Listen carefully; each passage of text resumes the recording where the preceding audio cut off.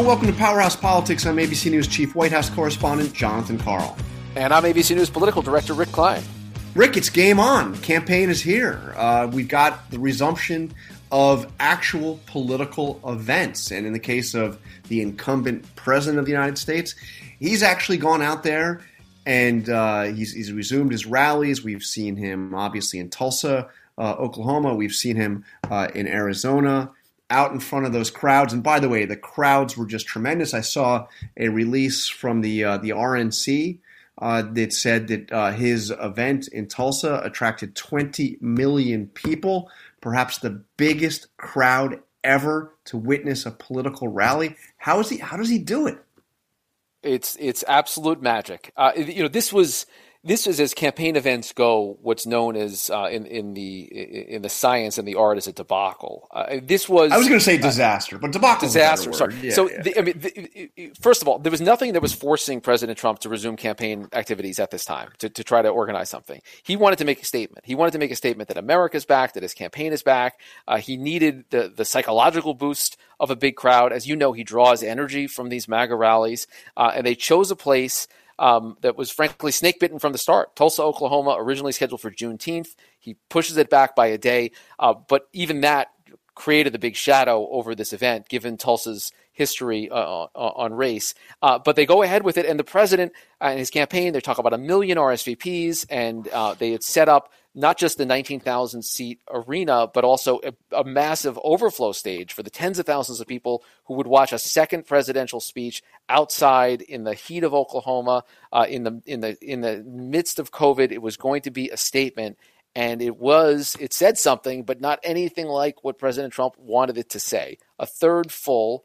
And he ticked through the typical speech and flew back, and all the stories afterward are about a campaign that is now in further turmoil amid a whole lot of bad things popping around his handling of crises and around polling.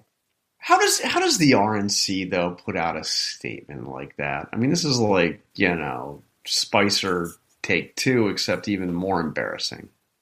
Yeah, they literally did put out a press release saying 20 million people, tuned in, and what a great, tremendous, and wonderful. I mean, the thing, I don't know. I mean, it's obviously, I guess it's the audience of one, right? I mean, it's right, and it's often dictated directly by people close to that audience, as I've been told in the past. Sometimes very close to that audience. Very close. Yeah, but as in, why isn't the RNC saying anything about this? Why aren't we seeing anything about this? Why aren't people pointing out these record numbers? Circle this and get the memo out. And it gets said, but it doesn't change. It doesn't change the realities of this event. And Oklahoma is in the midst of record new cases, as is Arizona, where the president followed up just a couple of days later with another event, again with no mask, again with very little, if any, social distancing, all to make the statement that the president wants to continue to make. And John, you've been covering this crisis since the beginning, and as you know, he has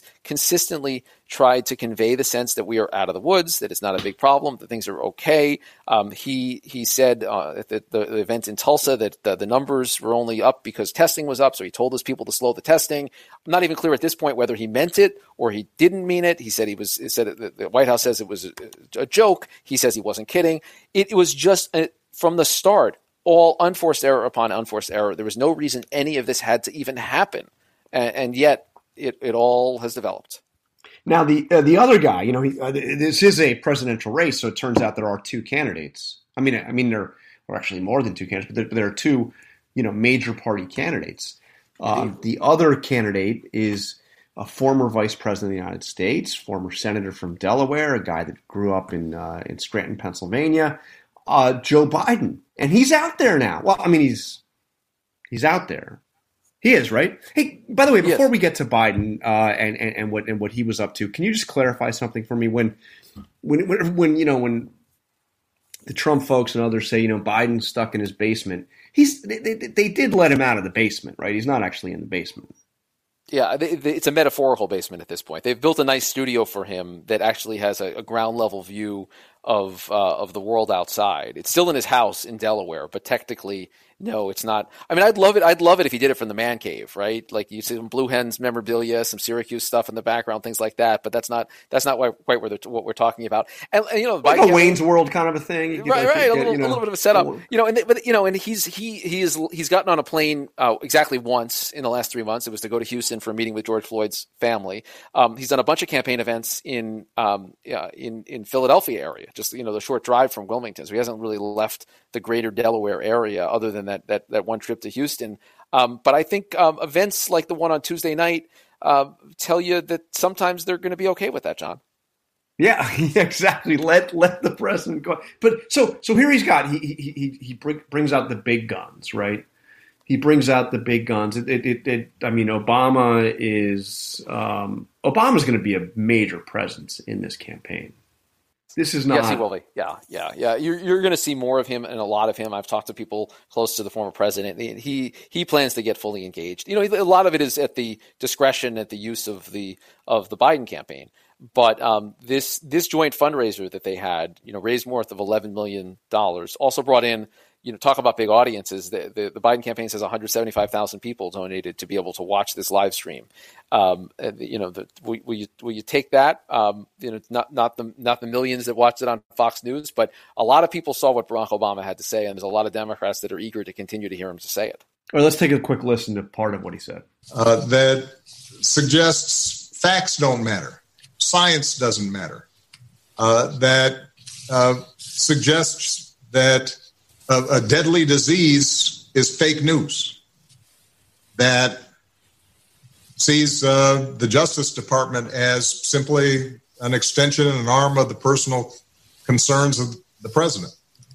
That actively promotes division and considers some people in this country more real as Americans than others. That we haven't seen out of the White House in a very long time. Good news, what makes me optimistic is the fact that there is a great awakening going on around the country. As you point out, Biden now, from his metaphorical basement, the occasionally getting out, he's got, he's able to tap into to Barack Obama. He's able to watch the implosion or the apparent implosion of the Trump campaign over the last couple of weeks. Now, this is, it's always, we've kind of been here before, but it's a pretty dark place right now. We had there's a new poll out today, Rick, that has Biden with a 14-point lead in nationally. We've also seen polling in several of the key battleground states over the past couple of weeks that shows Biden with a less formidable but a pretty significant lead in virtually every state that he needs to win an electoral victory. The 14-point poll is huge. And I don't know if the race is really there, but it's not that much of an outlier. Remind me where the Fox News poll was less than a week ago. I think it was 12 points. Yeah, we're in that ballpark. But you want to know who's really freaked out by these polling numbers, John? Really chilled to the bone by the fact that Donald Trump has fallen as far behind as he has in these polls? Democrats are actually more worried about these polls than Republicans. And it's not, and it really very little to do with don't trust the polls or just the top line of Republicans saying it's this fake news. The president believes that. Most Republican strategists recognize that the public polling is very strong and is something of an accurate snapshot right now. But Democrats don't want complacency. And they definitely don't want to fall into the same traps that they fell into in 2016, where the polls could bring a sense of lessen the stakes in any way of what this election is about. They need their folks to be fired up. And I'll tell you, over in Biden campaign headquarters, well, it's actually empty now. So I guess back in the living rooms of all the Biden campaign operators who would otherwise be in headquarters, they'd much rather this be seen as a 2 or 3 point race right now than a 14-point race, because they know it's not going to last for 4.5 months, and they also know that the real risks here are of Democrats thinking they got this in the bag. The Fox News poll from almost a week ago had some fascinating things if you drilled down into it, and it was grim across the board, as you would expect, I guess, a 12-point top-line number. But a couple numbers that stuck out to me was, one is, do you think Donald Trump cares about people like you or not? And on this, it was a 20-point margin. Yes, 37%. No, 57% in the Fox poll saying they don't think Donald Trump cares for people like them. And same question was asked, obviously, do you think Joe Biden cares about people like you or not? And there, Biden, 47% yes, 41% no. And then question on, do you think Donald Trump respects racial minorities? And in this poll, 21 points deficit on that for Donald Trump. 56% saying no, they do not think Donald Trump respects racial minorities. Barely over a third saying they think he does. And the numbers were almost exactly the reverse when it came to Joe Biden. Those are tough things to overcome. They're very difficult things to overcome, and in part, it tells you the difficulty of defining a guy who's as defined as he is. People went into the election last time already disinclined to like Hillary Clinton, and Donald Trump piled on that and took advantage of it and turned her numbers way worse than they were at the start of that campaign. Joe Biden is starting where people actually kind of like the guy. I saw a smart point made by one of the reporters who's on the ground over in Tulsa over the weekend that you look around that rally and outside, there were all sorts of anti-Hillary lock her up type of T-shirts and memorabilia for sale. But according to Dave Weigel from the Washington Post, he couldn't find a single piece of anti-Biden messaging on any of that stuff. They haven't figured out how they're going to run against the guy, and the guy is sort of liked. And whether that's in the basement or far beyond, he starts at a higher level, and it's difficult to define a guy who's been as high profile in the public realm for the last dozen years. They don't start with a clean slate on him, and some of the meandering messaging from the president about how far left he is and what he would empower, and as he's not so subtly says, whether he's all there mentally, all of that, it has to gel into something. But you're starting with a guy that people just generally like. All right, so Rick, we got to take a quick break, but when we come back, I want to take a deep dive or a deepish dive into Election Day. We just had some very interesting primaries in Kentucky, in New York, in North Carolina, that who knows what they mean. We're still waiting for the results in two of those cases, but we're going to have one of our favorite guests here on the Powerhouse Politics podcast join us, Mary Bruce, to take a deep dive on all of that. We'll be back in just a moment. All right, welcome back to Powerhouse Politics. Rick, this is a big moment for the Powerhouse Politics podcast because we have a guest that I have to say is on my list of top guests on the Powerhouse Politics podcast. I mean, right at the top. Do you know who I'm talking about? So much. I don't know who you're talking about. I have no idea, but you can. Mary Bruce. Mary Bruce of ABC News. Mary, thank you for joining us on Powerhouse Politics. Thank you for finally having me, John. I mean, we've been trying to book you for weeks, for months. Trevor's been pulling his hair out. I mean, this is really big. But we wanted to bring you on. Well, first of all, we always want to bring you on, but we wanted to bring you on especially at this moment because we just had a series of primaries in some interesting places: South Carolina, New York, Kentucky, and interesting results. We especially know that you spent some time exploring the Kentucky Senate race, which we may not actually know the results of for God knows when. Yeah. But extremely interesting race, and we know you've talked to both of the candidates for the Democratic nomination there. But before we get to that, I don't know where to start. Can we go to South Carolina, Rick? South Carolina, the president. Every Republican the president endorses wins, right? I mean, this is his party, 96% approval rating. He loves talk. I mean, so I assume, especially since this was a seat that was vacated by his new chief of staff, Mark Meadows, clearly the candidate that was endorsed by Donald Trump and Mark Meadows to get the Republican nomination to run for that seat must have won, right? Yes, and of course, John, this is North Carolina, where Mark Meadows represented Congress. All right. Can we stop and do this all over again? No, we know that, but no. So this is fascinating because Mark Meadows. Oh my God! I'll tell you what's going on here. Mark Meadows. Can we at least acknowledge that the president's previous chief of staff was from South Carolina? Yeah, we can. Mick Mulvaney was from South Carolina. That's right. Good cleanup. Right. Good cleanup. Okay, thank you. My Lord. So, can you fix John, this in post? Can you fix this in post? Don't fix this in post. They're gonna make me. Don't you dare, Trevor. Don't you dare. I got nervous with Mary Bruce on the line. I got a little nervous. Oh, blame me. Yeah, right. All right, go ahead, Rick.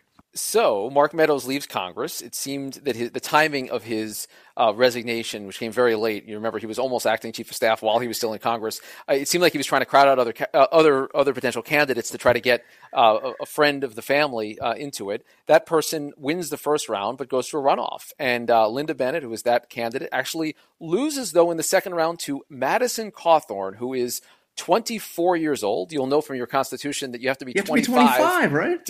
So he turned 25 before the election. So we're good on that front. But he is a fascinating personality. He was in line to go to the U.S. Naval Academy, had a terrible car accident, was paralyzed from the waist down. He's been documenting his physical recovery, his training for the Paralympics, and really the inspiring story of his comeback, and he rides it all the way now to being the favorite in a very Republican seat in North Carolina. And he says even though Donald Trump and Mark Meadows endorsed his opponent, he immediately got a call from Donald Trump. He loves Donald Trump. He says no one is going to be more Trumpy than he is, and he could be the face of a new freshman class of Republicans if he's able to hold on to that seat this fall. And Mary, I imagine the Republicans will have him at virtually every press conference. A guy, 25-year-old, he'll be 25 by then. I mean, they need a little new blood. Yeah, I was going to say the Republican Party could use with a shift in demographic. That's for sure. It certainly would help offset some of the older ages of those up on Capitol Hill. But look, to Rick's point, this is a real burn to the president and to Meadows and to all of those who had essentially handpicked who they thought was gonna win. I think it really shocked a lot of the sort of establishment Republican Party to have this young up and comer, real estate investor, sort of no one really heard much about, all of a sudden come out and really shock, I think, a lot of those who thought that this was really settled. And the other interesting primaries yesterday was in the state of New York. Eliot Engel, powerful Democrat from New York in the House, this facing a progressive opponent. This all has echoes of a primary we saw in New York last time around. What do we know? Well, this is, a lot of people are sort of referring this to AOC 2.0 because you have this really shocking, what appears to be a shocking upset where it's not, this race isn't called just yet, but it does seem that Jamal Bowman is going to be taking Eliot Engel out of Congress. And it's, I think, a really surprising turn, but it in some ways is not, because it shows, I think, to the establishment Democratic Party just the power again of the progressive left. Jamal Bowman, is a progressive. He was supported by the big progressive powerhouses in the party, Elizabeth Warren, Bernie Sanders, Alexandria Ocasio-Cortez. And it just, I think, goes to show again a bit of a wake-up call to the Democratic Party in the same way that AOC's race was. And look, Eliot Engel has been in Congress for 31 years. He, of course, is, the powerful chairman of the House Foreign Relations Committee. This is someone who has played a really prominent role in all these investigations of the Trump administration. And now it appears that he will be leaving because the party, once again, it seems, is opting to go, for someone with a much more progressive vision for the future, and someone who also ran, on a similar kind of message that AOC did, in the sense of saying, look, Jamal Bowman made the case that Eliot Engel was out of touch. And he was in recent weeks not spending a lot of time in the district. He was back in Washington. He also had a hot mic moment that got him in a lot of hot water. And it really just shows that I think a lot of these older Democrats who've been in power for a long time, it's not always a sure thing. Okay, so the country is changing, right? There's Exactly. a theme here, Mary, of the country changing and Congress potentially changing just to reflect that. And by the way, we should always point out that when we look at these races, the overwhelming majority of the time, the person you expect to win wins. But this is why we're taking a look at this. So Eliot Engel, as you mentioned, Mary, very powerful. 3 decades in Congress, all of that. He also just as we saw in North Carolina. Eliot Engel had the support of some very prominent Democrats. Nancy Pelosi, Adam Schiff, Hakeem Jeffries, Hillary Clinton. Which, of course, is a sign that they knew that this seat was vulnerable. When Hillary Clinton comes out and decides to enter and throw her name into a race for the first time, I think that's when everyone knew that they had a sense where this was headed. And, of course, it speaks also to the broader moment that we're in. Jamal Bowman, of course, a younger black man coming in as we are seeing this real, reckoning on racism in the country. And this is something, of course, that really is playing out in the race in Kentucky as well. But it's not just that you're seeing this shift to more progressive candidates in many of these races, but also younger, more diverse candidates. And I think you're going to continue to see that as we head into November as well. Okay, so let's move to Kentucky. This is the Democratic primary for the right to take on Mitch McConnell, a race that most Democrats would acknowledge is not a high chance of success here, but they want to keep it competitive enough to force McConnell to spend a lot of money in his backyard and to give McConnell a scare. So here you have 2 Democrats competing. One who raised some $41 million. Do I have that right, Mary? $41 million, astronomical amount of money for at this point during a primary. And we don't know the results. But suddenly, an upstart comes up and is, like I said, who knows who's going to win this one? But this is, right now looks very much like a race where we're going to be waiting for days, if not, a week or more, to have the results. What is so, I think, fascinating about this race is that just a couple weeks ago, it seemed that this was settled. Amy McGrath, the former Marine fighter pilot Amy McGrath, it seemed was a foregone conclusion. She had this massive fundraising power. She had been anointed essentially by the Democratic establishment. She's got Chuck Schumer out there speaking up on her behalf. House Speaker Nancy Pelosi is supporting her. Of course, she ran in 2018, lost that seat, but they saw enough potential in her that they really wanted to push her for this race. And of course, because this is Kentucky, they wanted to give Mitch McConnell a run for his money, quite literally, even though they didn't think that there's a real chance that they're going to take McConnell out of power. I think Democrats in Washington thought if they can at least force Mitch McConnell to have to focus more on this race, to have to raise more money for this race, well, then that's a win politically for Democrats. That's how this race appeared to be going a couple weeks ago. And then everything changed. The pandemic changed a lot of things. And then, of course, this push for racial equality. And all of a sudden, you have the underdog getting a lot of attention. It's Kentucky State Representative Charles Booker. He's the youngest black lawmaker in the state. And he has become this fixture out at these protests. And he's really tapped into that energy in the streets of Kentucky. And of course, Kentucky's an interesting sort of microcosm of all of this because it's not just what happened in the reaction to the killing of George Floyd, but of course Breonna Taylor in early March. They have been dealing with the fallout from these horrific police shootings for many weeks now. And speaking with Mr. Booker, he explained to me how a lot of this is really deeply personal for him. Not only does he represent what he likes to say is the poorest zip code in the state, but he also has a personal connection to a lot of this. Take a listen. I carry a lot of trauma. I've had cousins murdered the last 4 years. And my cousin TJ was murdered on Easter Sunday, 2016.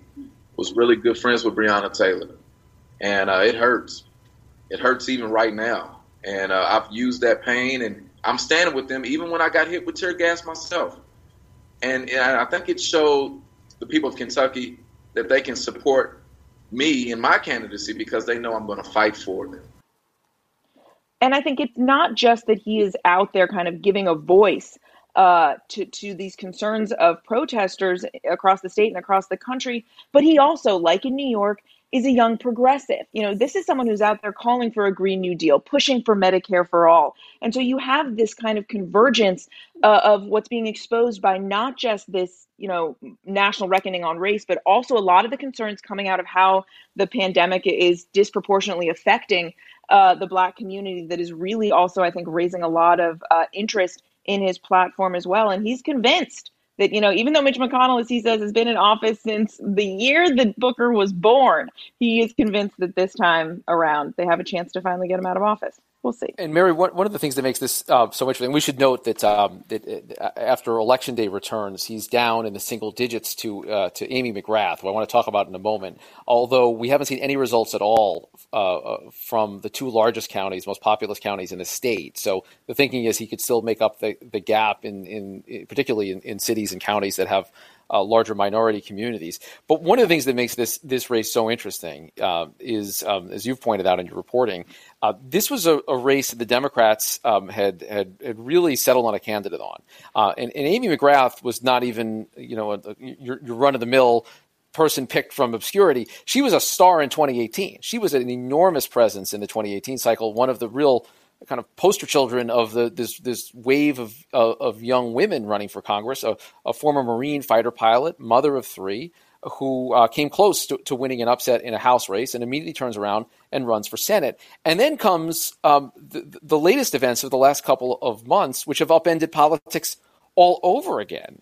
I'm fascinated by how quickly things can move, and as Charles Booker told you, it seemed like events were just kind of catching up with this election. Exactly. And I asked him that, why has this shift happened so quickly? I think we have some of that sound too. And, just a few weeks ago, Democrats really thought they had this race planned out. What happened? Kentuckians are used to being ignored. We're used to being counted out. We're used to being written off. People talk about Kentucky. They talk at us. They tell us what we think. They tell us what we believe in. Never listen to us. I would not have wished a pandemic. I would not have wished in a million years for Breonna to lose her life. But we're doing justice by her life now. And we're doing justice by the pain we feel now. And we're fighting back. And he says they're fired up and that people are finally listening and paying attention. And I think that's a message that you're hearing across the country. And what's so fascinating to me about these races yesterday is that this really is this first test, right, of the political impact of this movement, of this kind of national moment that we are in. And, we still don't know the results. And you mentioned that right now, it does seem like McGrath has a bit of a lead. But even if she does end up winning this, I think it has been a real wake-up call to the impact of this movement, and also a wake-up call to the Democratic establishment that they may not have the power that they think to essentially anoint some of these candidates. And so what is McGrath saying? You talked to her as well.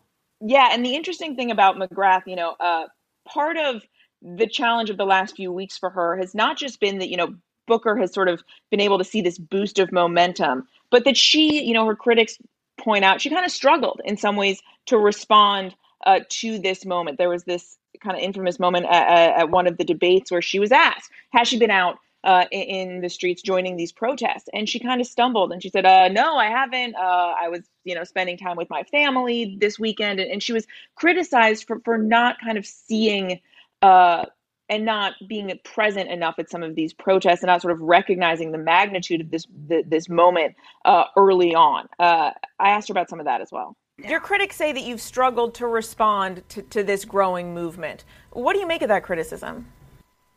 Well, look, I have been out listening to my fellow Kentuckians. I went to memorial services for George Floyd and Breonna Taylor in Central Park in Louisville. And I know that people want to tackle social injustice in this country, the racial injustice. We got to fix this.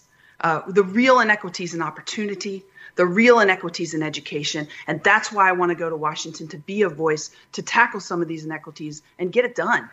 Now, of course, her critics say that she simply doesn't get it, but she's focused on what she would do, if she makes it to Washington. And she recognizes that Booker had some momentum. She recognizes, obviously, that his life experience is very different from hers and that he can speak to the concerns of protesters in a way that she can't. But she also recognizes, I think, that his policies are very to the left, and she's not necessarily, I think, certain that that's a direction that a lot of Kentuckians want to go in. She's, much more down the middle, although she says that, she's an outsider too, that she is not, she doesn't come from a political circle in the same kind of way, that she's an outsider candidate as well, who can certainly pick up and understand and relate to the concerns of the left. So she recognizes the power of the left voice in Kentucky, but I think she also, is focused on what she would do if and when she gets to Washington. And Mary, shades of Bernie Sanders here, because the argument that Charles Booker's been making here is that you need someone who can really fire up the base and get Democrats engaged in different ways.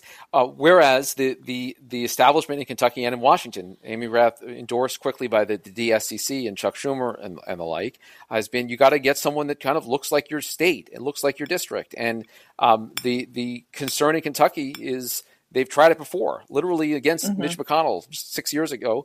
Allison Lundergan Grimes was the candidate, and a lot of people were excited about it. Got a lot of national attention, and she got blown out of that race. Intriguingly, she's now endorsed Booker, and so it kind of comes full circle. And the question for Democrats about whether this is a new formula for electoral success, whether or not it's successful in Kentucky, it feels to me that these primaries are really shaking up those assumptions. And whoever wins this primary and however he or she ends up faring against Mitch McConnell, there's some big lessons here about political organizing and what the power of movement politics in 2020 looks like. It is a wake-up call, I think, for the Democratic Party. And, McGrath, you mentioned she had this incredibly successful race in 2018. And that's part of the story here that I want to make sure we don't lose, which is that she's become, a well-known figure in the state. She's been boots on the ground for more than a year out there talking to Kentuckians, talking about their frustration. So, while Booker had a late surge, Amy McGrath has been at this for a while now. She was not successful in 2018. That people may say that was a sign that she wasn't a successful, candidate, but she certainly has become a very familiar figure and has been at this for quite a while now. So to both of you, as we sit here and wait for the results, and as I understand it, there's still a lot of votes to be counted in Kentucky. Rick, first to you, is this kind of a precursor to what we're going to see in the fall? I mean, if it takes this long to get the results in a primary race for a Senate race in Kentucky, what is this going to look like nationally? This is the new normal, and everyone has to recognize it. If I could scream it into the microphone, I would, but I want to spare our listeners. Election day is not going to provide the winner of the presidency unless it's a landslide. There are just too many changes to the way people vote, including a vast expansion in mail-in and absentee voting. That's the reason that it's taking so long, is that there are way more people voting in New York and Kentucky by mail and absentee than ever have before. And this will be happening for New York and Kentucky. We know where they're going to land in the presidential race, almost certainly. But we don't know about Pennsylvania. We don't know about Wisconsin. We don't know about Michigan. Those are just three of the states that are dramatically changing the way people vote, with no real way to handle the influx of voters that are coming in, plus a president who is actively trying to undermine faith in the very counting process. This is what is going to happen, and it's going to happen in big battlegrounds, and it almost certainly means that we're not going to know who the next president of the United States is when we go to bed on election night. And even people like us will stay up all night. We're still not even going to know. We're talking potentially days before you have enough vote in some of these big battleground states to be able to determine the presidency. That we're not used to, and we better get used to it as a country. And Rick, you and I have talked about this, but it is just so bizarre to think about. Now it is the norm that election days do not come with results. I think it's bizarre for us. It's a bizarre feeling, certainly for voters across the country. And when you think about November, I mean, part of what's so fascinating about watching this now, we've had a couple, states now where we can see this play out. It's not just, that it's a completely different reality, but that every state is different, right? So every state is facing different challenges, different geographical issues, different, systems in place. In Kentucky, they opted to dramatically scale down the number of polling places. So each county only had one, the majority of votes coming in through mail-in ballots. So it's this sort of hodgepodge system, and everyone is in the same boat, that this is new for everybody. And it just, the only thing that is certain is the unpredictability of it all. And Rick, I think you're absolutely right that to add to that, the fact that you have the president kind of undermining a lot of these processes is going to make for a really wild ride on November 3rd. So I guess, Mary, we need to start resting up now for election. Correct. We're going to be on, because the tradition is we stay on until there are results. So we're going to stay on for a couple of weeks. Great. Yeah. Great. This is going to be good. I'm having a flashback to 2000. I don't know if you guys remember that presidential race. I was in Nashville at Al Gore headquarters. Getting ready to that worked out to smoothly, cover. Right? No problem. Yeah. It was good. I eventually made it home, but let me tell you, oh my Lord. Yeah, and that'll be that could be a piece of cake compared to this. So yeah.